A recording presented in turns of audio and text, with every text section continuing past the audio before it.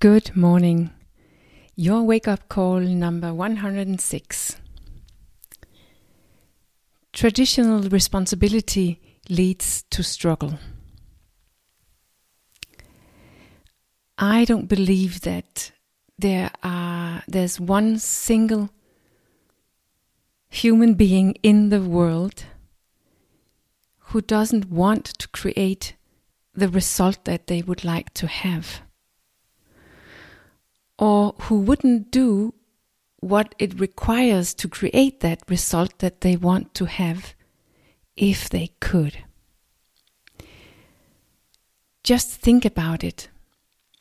Why on earth should we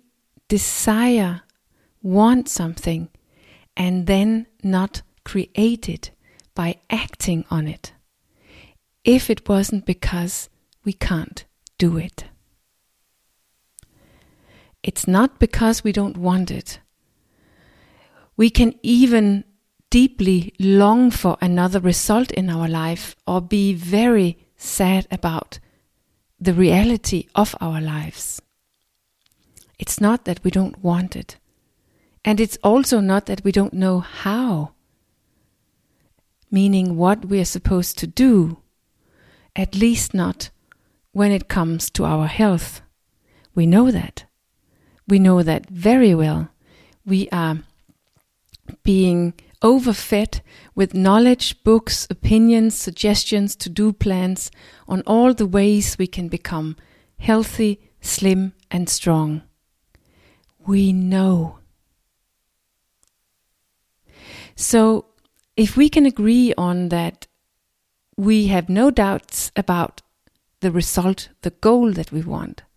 And we also have no doubts about what it is that we need to do, if we should be honest. What is the use of only dealing with that, with the goal we want and with the action that we need to take? What is the point of only looking at that when it is so obvious and clear for us? What's the point in keep struggling with making ourselves do the right thing, but never succeed long enough in order to get to the goal or stay there? And most likely in the end not even get the goal, but now we also have frustration and we are mad with ourselves. What's the point? What we do when we do like that, we actually relate to responsibility on I could call it traditional way.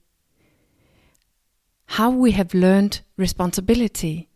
We have learned that it's about doing something in order to get something. And that when we get something, we become happy. We have to do the right thing in order to get the right thing, and then everything is right. It is only about that. The right action in order to get the right result. And the tool that we use to take that responsibility is willpower, control, endurance, and backbone. Whatever you call it. It's a pretty pathetic tool. But if that's the only thing we have learned to use, perhaps even the only thing we experience to have in our toolbox, then of course that's the only thing we have to work with. No matter that the problem is so overwhelming as becoming or staying healthy in today's society.